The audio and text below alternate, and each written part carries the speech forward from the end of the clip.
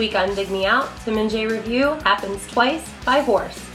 These guys have got some skills in terms of songwriting and arranging. Less on the emo, more on the pop punk. I think we've long since proven that we have no indie cred. So yeah, I could care less about indie cred. Hello and welcome to another episode of Dig Me Out. I'm your host, Tim Minichi, and joining me once again, my co-host, Mr. Jason Ziak.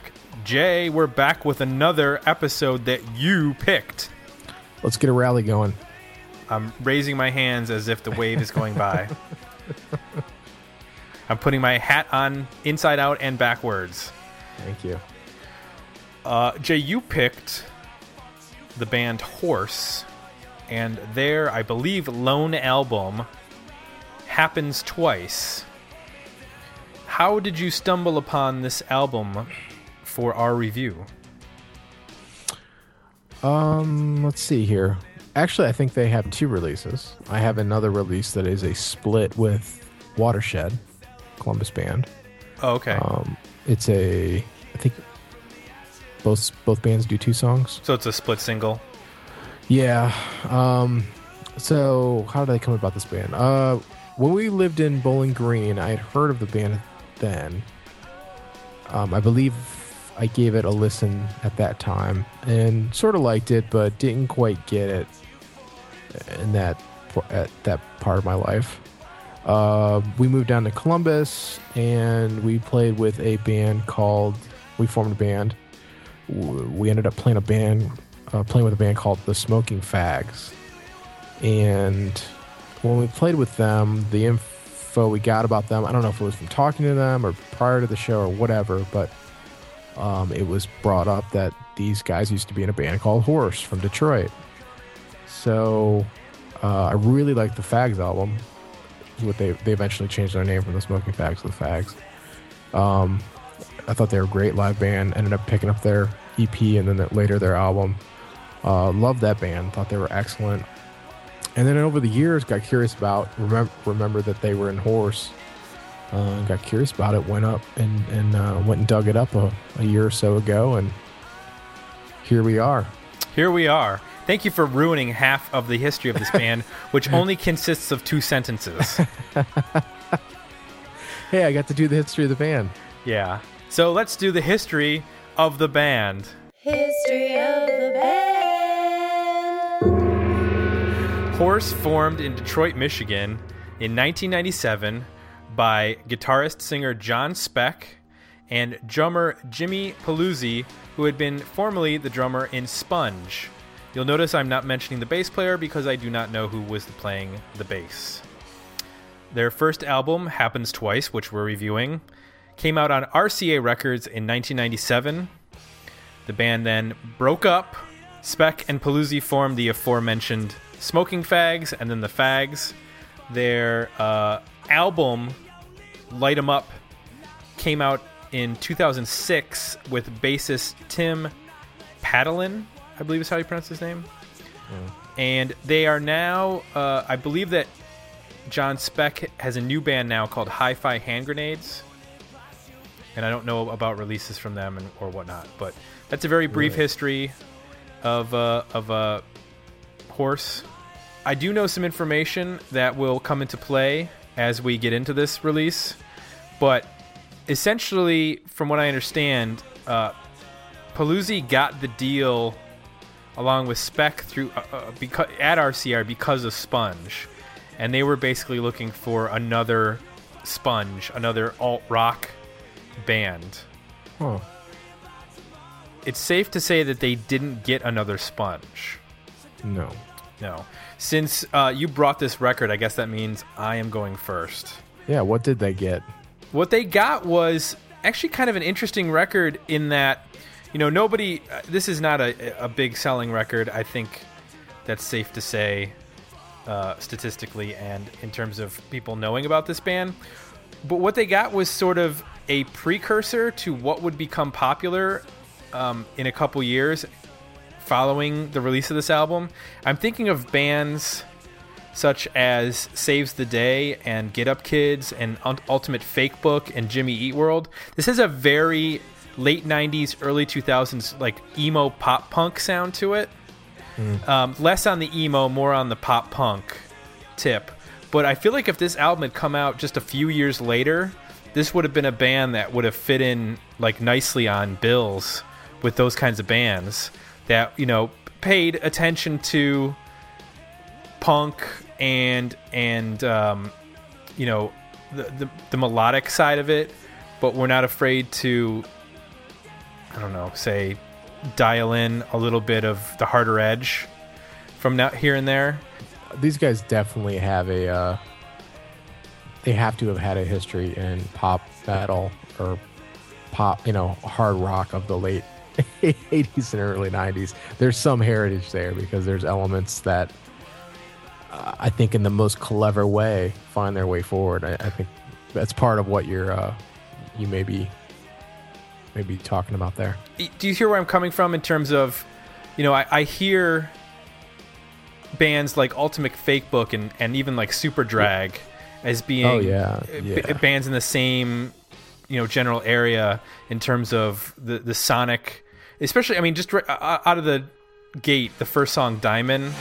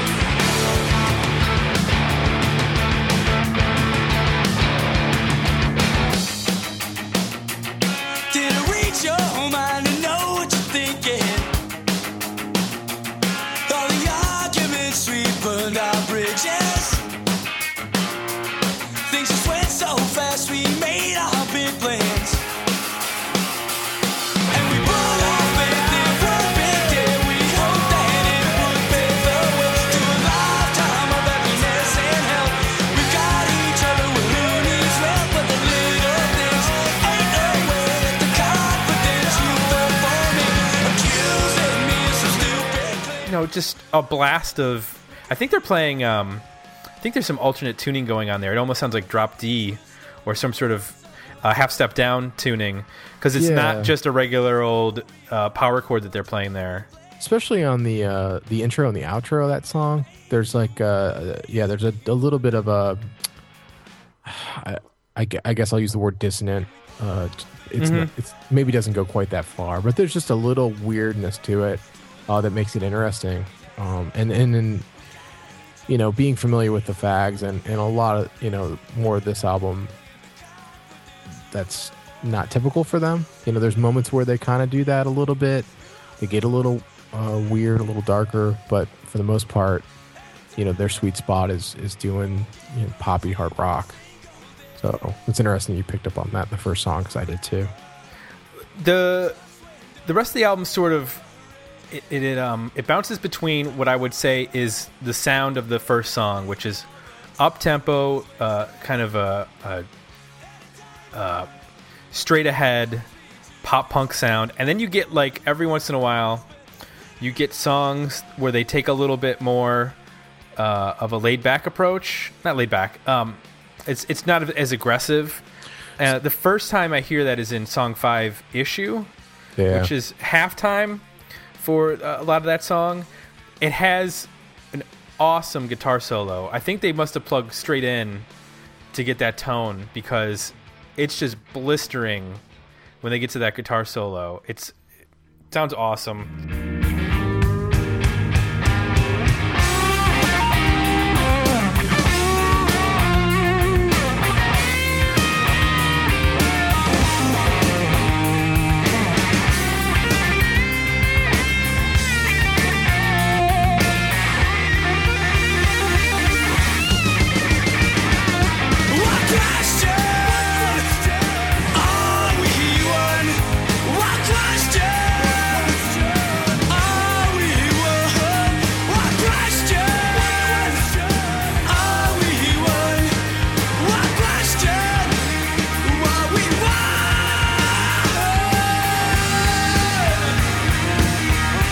And they do, on that song, they do something clever where They pull in the second verse a little bit just before that solo, so there's even more contrast between the loud, crazy solo and the verse that preceded it.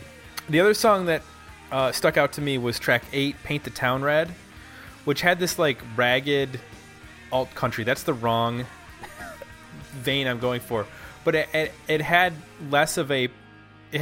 I guess it kind of reminded me of Cheap Trick on steroids a little bit. Is what I guess I would say. Yeah. It's not as punky, as poppy, and as up tempo as a lot of the stuff. It's a little more ragged, and I kind of liked that.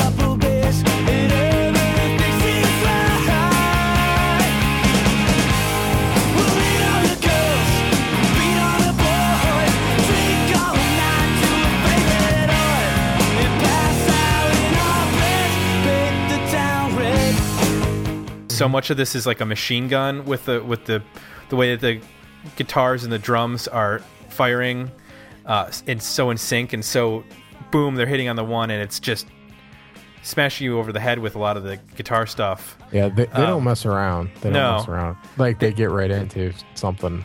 Like as soon as the song starts, they're right into a part. So yeah, there's no like drawn out intros. There's no, allowing things to. This is not the Grays, where they're doing a 3-minute long instrumental intro to the song. No. There's also, and the one thing I would have liked to have heard a little bit more, for like a tenth of a second, I think there's a keyboard on the third track, Trivial. Did you pick up on that? I don't think I did. It's like for 1 second, it's like somebody hit a Rhodes by accident. You know what? You know what? I think I did, and it was kind of thing like, tell me if you're talking about the same thing. You sort of hear it, you're like, was that a keyboard? Yeah. And then it doesn't. You don't really hear it again. No. You're sort of like, what? Well, maybe that was just a guitar ringing out weird or something. And I think I would have liked to have heard a little bit of keyboard on some of these songs. That was my only complaint, because the rest of the album is pretty solid and pretty strong, and it does get a little, I think on the back end, a little bit repetitive, but I don't think it's necessarily a knock, especially if you like this style of music, which I'm not always the biggest fan of. I can't say that I'm a huge Saves the Day or Get Up Kids fan, like I mentioned, in that pop punk emo sense. Track 11 is a interesting track because it actually sounded like Sponge to me. Yeah. But I don't think... am I wrong? Is it the guy from Sponge actually singing on that song? Well, like, this is what's weird. I don't know the answer to that, but I had the same thing. I tracked 11 and track 9 actually sound like Sponge. They sound like a different person singing, and the singing sounds like the guy from Sponge. It does. We know the drummer didn't sing for Sponge, right? Although the drummer and the singer in Sponge used to be a drummer, but we won't go down that road. Why do I know so much about Sponge? Jesus Christ, this band comes up so much during this podcast. I know. You would think that Sponge was Pearl Jam. Oh my Lord. It's just, I don't know what's going on. So anyway, that's what's funny is that those two songs sound a lot like Sponge. They don't sound like, they sound very different from the rest of the album. And, we're talking about the drummer is the common piece in both bands. It sounds like he must be singing, and the way that he sings actually is like the guy in Sponge.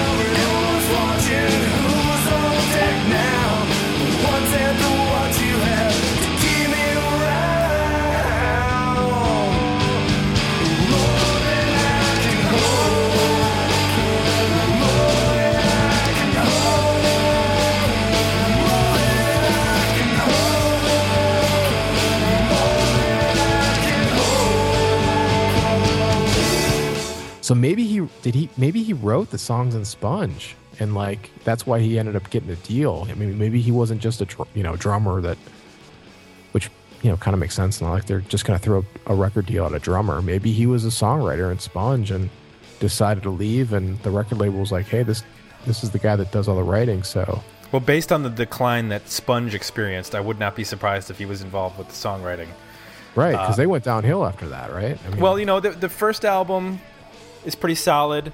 The second album, they try to venture into some new territory, and it's not necessarily successful. They're trying to, I don't know, ape a little Nine Inch Nail vibe and Marilyn Manson vibe. Not Marilyn Manson. Yeah, Wax Ecstatic. I like that song, though. I don't know about the rest of the album, but I thought that song was cool. I remember liking 2 or 3 songs on the second one, which for people who are into, the alternative side of, or the really alternative side of the 90s, Sponge is probably not the best band to talk about in terms of your indie cred, but I think we've long since proven that we have no indie cred. So yeah, I could care less about indie cred. So we're not worried about that. So yeah, there's probably, I think the first Sponge album was pretty solid. But I definitely hear the songwriting, which I think we're both right to think that he was involved in the songwriting. Well, on those 2 songs for sure. Yeah. I think the rest of them though are spec. I mean, that they sound like, fairly close to what the Fags stuff sounds like, and that's really about his voice.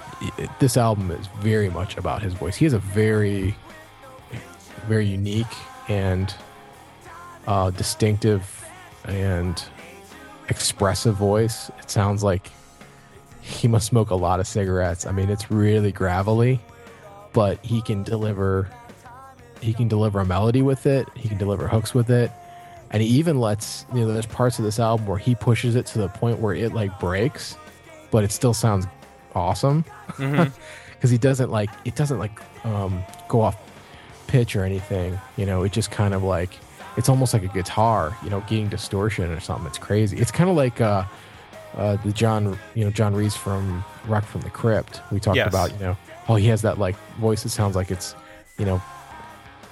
shredded by razors. I mean, this guy kind of he's in that, he kind of has that characteristic to his voice, but he can actually sing, which is really cool. So for me, a lot of the rest of this album, aside from those 2 songs, the rest of it is really driven by his voice and what he can do with it. And then obviously the songwriting on this. I mean, these guys have got some skills in terms of songwriting and arranging. There's all kinds of dynamics. There's all kinds of cool, layering, texturing in. There's all kinds of just acrobatics between the guitar and the drums, like you said. Great guitar tones. They're really, ragged and raw. But, there's some times when they get a little bit grating. But 99, I would say 90% of the time, they just sound great. Drums sound really good and real. It sounds like a real band, for the most part, playing in a room. Obviously, there's some overdubs on here and stuff for some of the guitar solos and things. But, so I think it's really driven by his voice, the tone and the sound of the band, and ultimately the songwriting. I mean, there's some songs on here that could be legitimate radio hits. I think, track 2... Oh, Tuesday Morning? Yeah, it's Tuesday super Morning, poppy.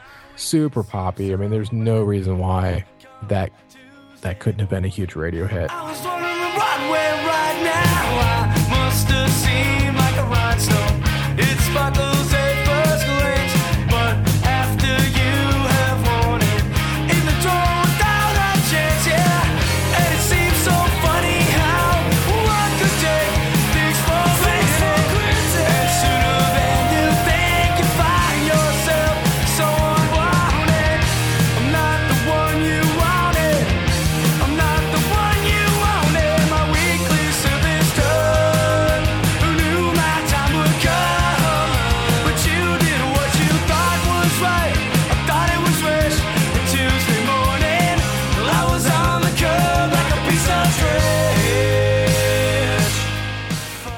even at the time it came out. I mean, I agree they would have done better, like you said, a couple years later. But even at that time, it's like, geez, it's every bit as good as what was going on the radio at that time. Well, from what I understand in reading about it, is that the label basically buried the record. That they didn't hear any hits. That's insane. I mean, you got to think, 97, this album comes out in 97, the same year, the exact same year that you got the Spice Girls, you got Hanson, you got the Backstreet Boys, you got, all that stuff coming out. And you have the electronic Chemical Brothers, Prodigy. That stuff is making a huge dent in alternative college radio. So a lot of people are not looking for a band as straightforward, straight up rock as this band was. Well, I mean, they're not polished enough. I mean, it sounds weird because they are very good musicians. They're very tight. We saw a different form of the band, but essentially the same band, years later. They were tight as hell. The vocal, they do harmonies. They're all good, but there's just a little bit of it goes just probably too far in terms of pop production. There's, so there's some gnarly guitar sounds. There's some points, like I said, where his voice, not only is it ragged most of the time, but I mean, there's some points where he pushes it and it really gets, broken. He swears on like half the album. Yeah. He drops F-bombs on a lot of these songs, even on the super poppy ones, that got awesome hooks. He's dropping F-bombs on them. So that's not going to help. And, it doesn't, if you listen to radio rock, I mean, the drums don't have any room sound at all. They sound very processed and in your face. And, it's just a lot of like the way this is produced. I love it. It sounds like a pure, awesome rock record. But in terms of pop radio, it needs to be more homogenized. Especially at that time, because you're saying like this is sort of the resurgence of boy bands again that we're going through at this point in time, and everything is super produced, and like probably nu metal was kind of big then, which is also super produced, and so even the stuff that's heavy and aggressive is way overproduced, and this is coming from a totally different perspective. It almost, I think they would fit better with the garage scene that was, I'm not sure on the timeline here, but I'm going to say it's coming up just a little bit later. So the White Stripes and that whole thing. I was thinking even like Lucifer and, the Helicopters and Backyard Babies, that they would have been a good band to open those sort of bills. And that was about 2 years later that really started to take off. So 99, 2000. They kind of missed... and that was the same time that sort of Detroit that happened, and the garage thing happened, and the Hives happened, and that stuff all started coming 2-3 years later. And I think that the way that they were produced would have fit that, and the way they played and just what the band was about from an aesthetic standpoint would have fit that movement pretty well. But from a songwriting standpoint, I mean, really, it's kind of timeless. I think these songs sound just as good now as they probably, did then. What's funny though is, like I said when we started this episode off, is that when I heard this album when it came out, I think I was just in a different place. Sort of into different music at that time, and it didn't quite. I guess I wasn't ready for the hooks yet. Like I was still sort of into like Dinosaur Jr. and Afghan Wigs, Catherine Wheel, and I was sort of getting into those bands a lot more and more, and sort of moodier music and stuff. And I wasn't really into hooks then like this. I mean, these are pretty, at the core of this is these could be Bryan Adams songs, for God's sakes. They're like Bryan Adams songs on steroids with heavier, louder guitars and more attitude. I wasn't thinking about lyrics. That, but that's not a bad comparison. There's a little run to you in these. Yeah, so it's like at their core, they could, if they were performed by somebody else, they could be like that. They wouldn't be nearly as interesting to me, but with less F-bombs. Yeah, less F-bombs. So yeah, I've since I've dug this up within the last year or so, the more I listen to it, the more I like it. It's one of those albums where you're drawn in by the hook. You notice his vocal. At the end of the day, vocal is super important. That's really, I think, in a lot of cases, what we react to as listeners to music, right? It's like whether or not we like the vocal. So you're drawn in by that, and you're drawn in by the hooks. But the more you dig into it, the more you listen to it, there's all kinds of really cool nuances that the drummer's doing that you probably don't hear on the first listen or two. Just a lot of just cool dynamics, stops, starts, start analyzing the song structures. They come in, some of the songs, they come in on the chorus, but it's an instrumental, or they come right in on this really catchy verse. The vocals right out of the gate starts. A couple songs have little intros and outros that are unique. The only time you hear them in the song or for those parts, like song 1. So there's just a lot of really well crafted songwriting on here that, as you start to break it apart and the more you listen to it, you appreciate it more and more. So it's cool in that it's a pop record that I think it's a pop hard rock record that I think has a lot to give the more you listen to it. And that's not always the case. There's a lot of stuff that has the hooks and has that stuff to draw you in, but when you kind of spend more and more time with it, you actually, you may like it less. It may not show anything new to you. It might get kind of flat and boring after some time. So we mentioned a lot of bands that we think that this band would have sounded good playing with. In terms of who you think this album is for, one album that I kept hearing that I think if you like this band and you like this particular album, this is going to be something you're going to like, is the Jimmy Eat World self-titled album, which was originally called Bleed American. But I'm just thinking of that, the lead single on that. It's a super aggressive guitar part, and it reminded me a lot of this album in terms of that's when they sort of embraced pop, and they moved away from the little bit more angular stuff they were doing on Clarity. It's a bit more of I guess I don't want to say it's a difficult record. It's not like it's a progressive rock record or anything like that, but it's not as blatantly poppy as songs like The Middle. And does that make sense, that particular Jimmy Eat World album and the stuff that's followed? Yeah, I mean, if you like hooks and loud guitars, well, I think that there's a specific. I think there are some people who, if you told them that this band is really loud and aggressive, and they might think that this is hard rock. And I'm here, and I think what we're trying to say is, no, this is a lot more poppier than you're probably going to expect.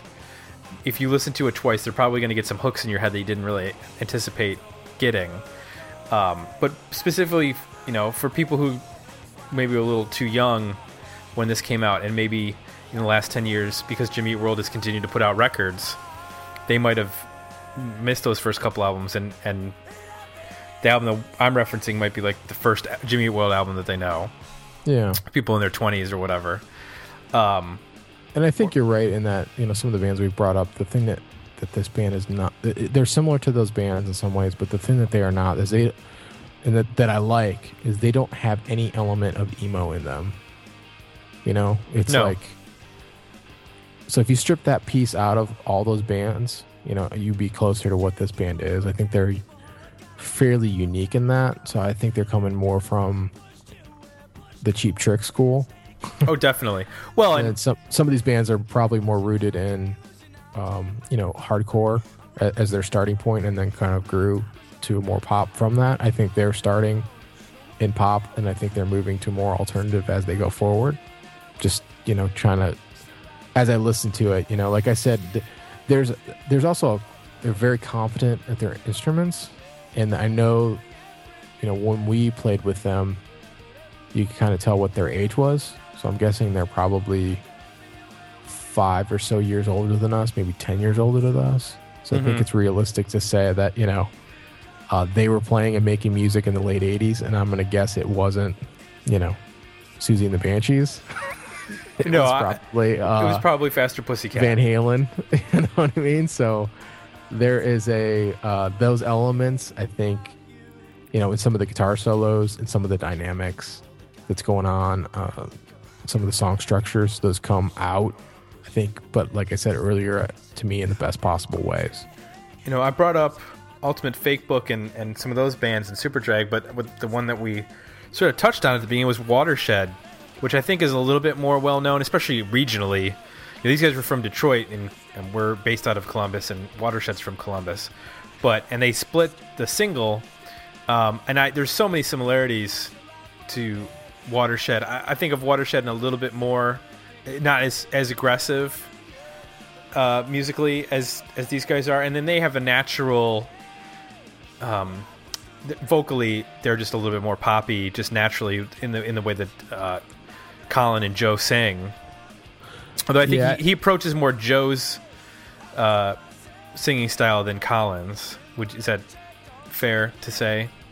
I think that in general I would say they're more in your face. A little bit, they're more aggressive than what I know of Watershed.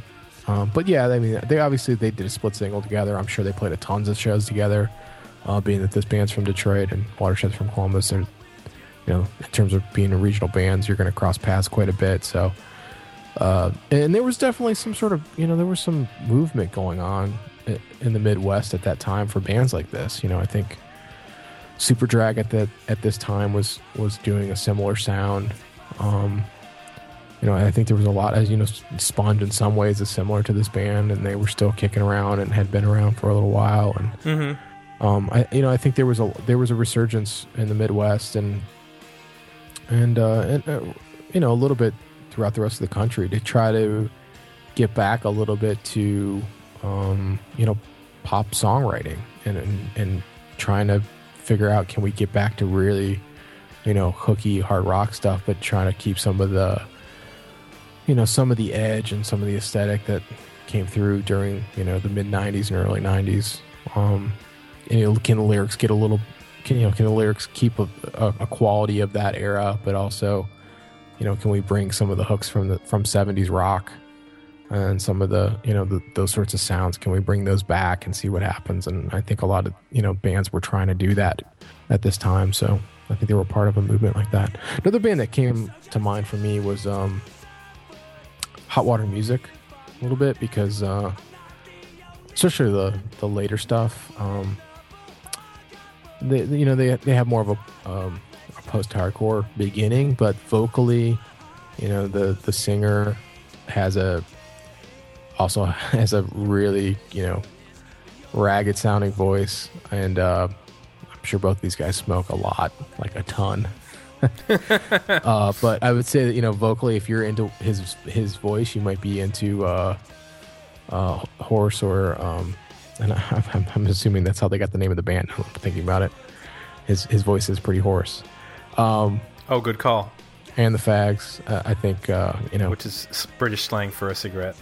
Yeah, and there you go. Wow, we're putting it all together right now. We are putting the clues together. We're going to unravel this mystery. But that might be a band. John Speck likes to smoke. If you're into them, you may like. If you're into the poppier side of them and the more hard rock side of them, you might be into this, and that could lead you to bands like Gaslight Anthem and stuff like that. Sort of the Bruce Springsteen resurgence. Yeah, I was going to mention that's a good one there. Gaslight Anthem is if that's a band that you're into now, you would probably want to check out this band. I think especially their up-tempo stuff. They tend to go a little. They tend to downshift on a lot of the deeper tracks on their albums, but the radio stuff, it tends to be the up-tempo stuff, and I think that's right in line with a lot of this. Were there any other bands, like current bands, that you thought that if people were into those bands, they might want to check this out?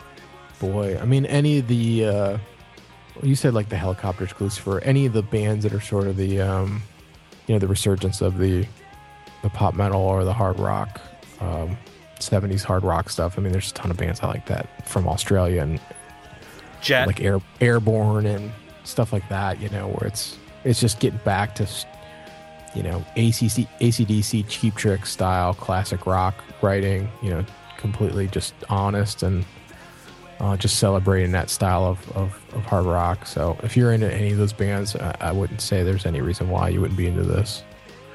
The Living End, stuff like that. Yeah. Good call on The Living End.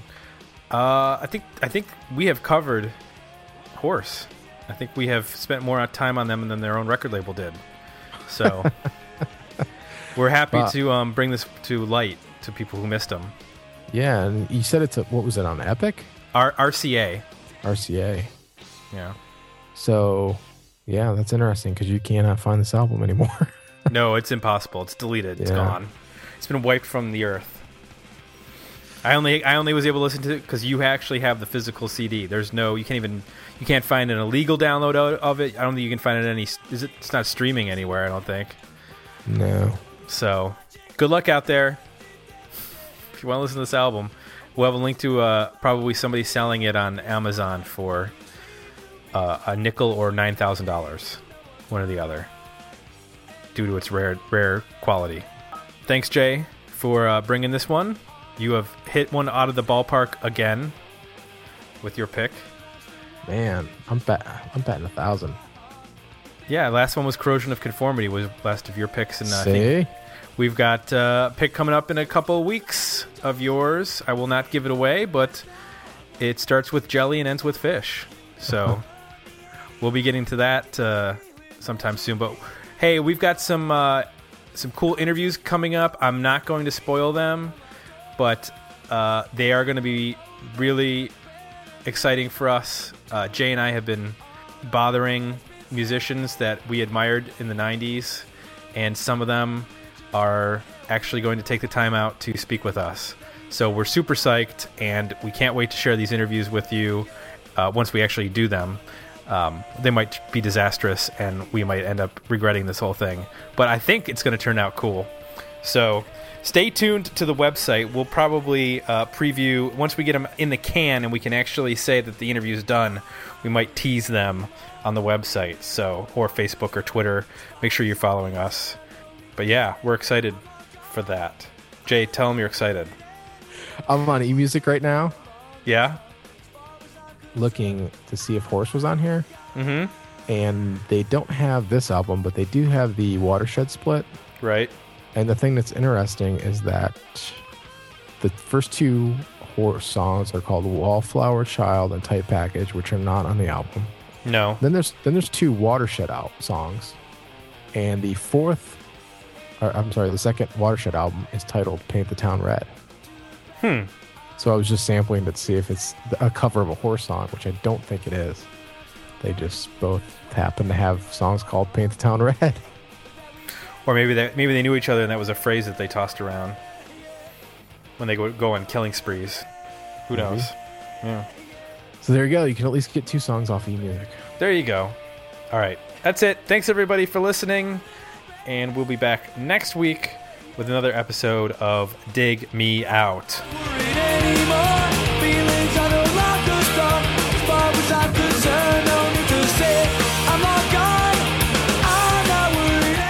Want to leave feedback? Join the conversation about this episode. Visit digmeoutpodcast.com for links to our Facebook page and Twitter feed.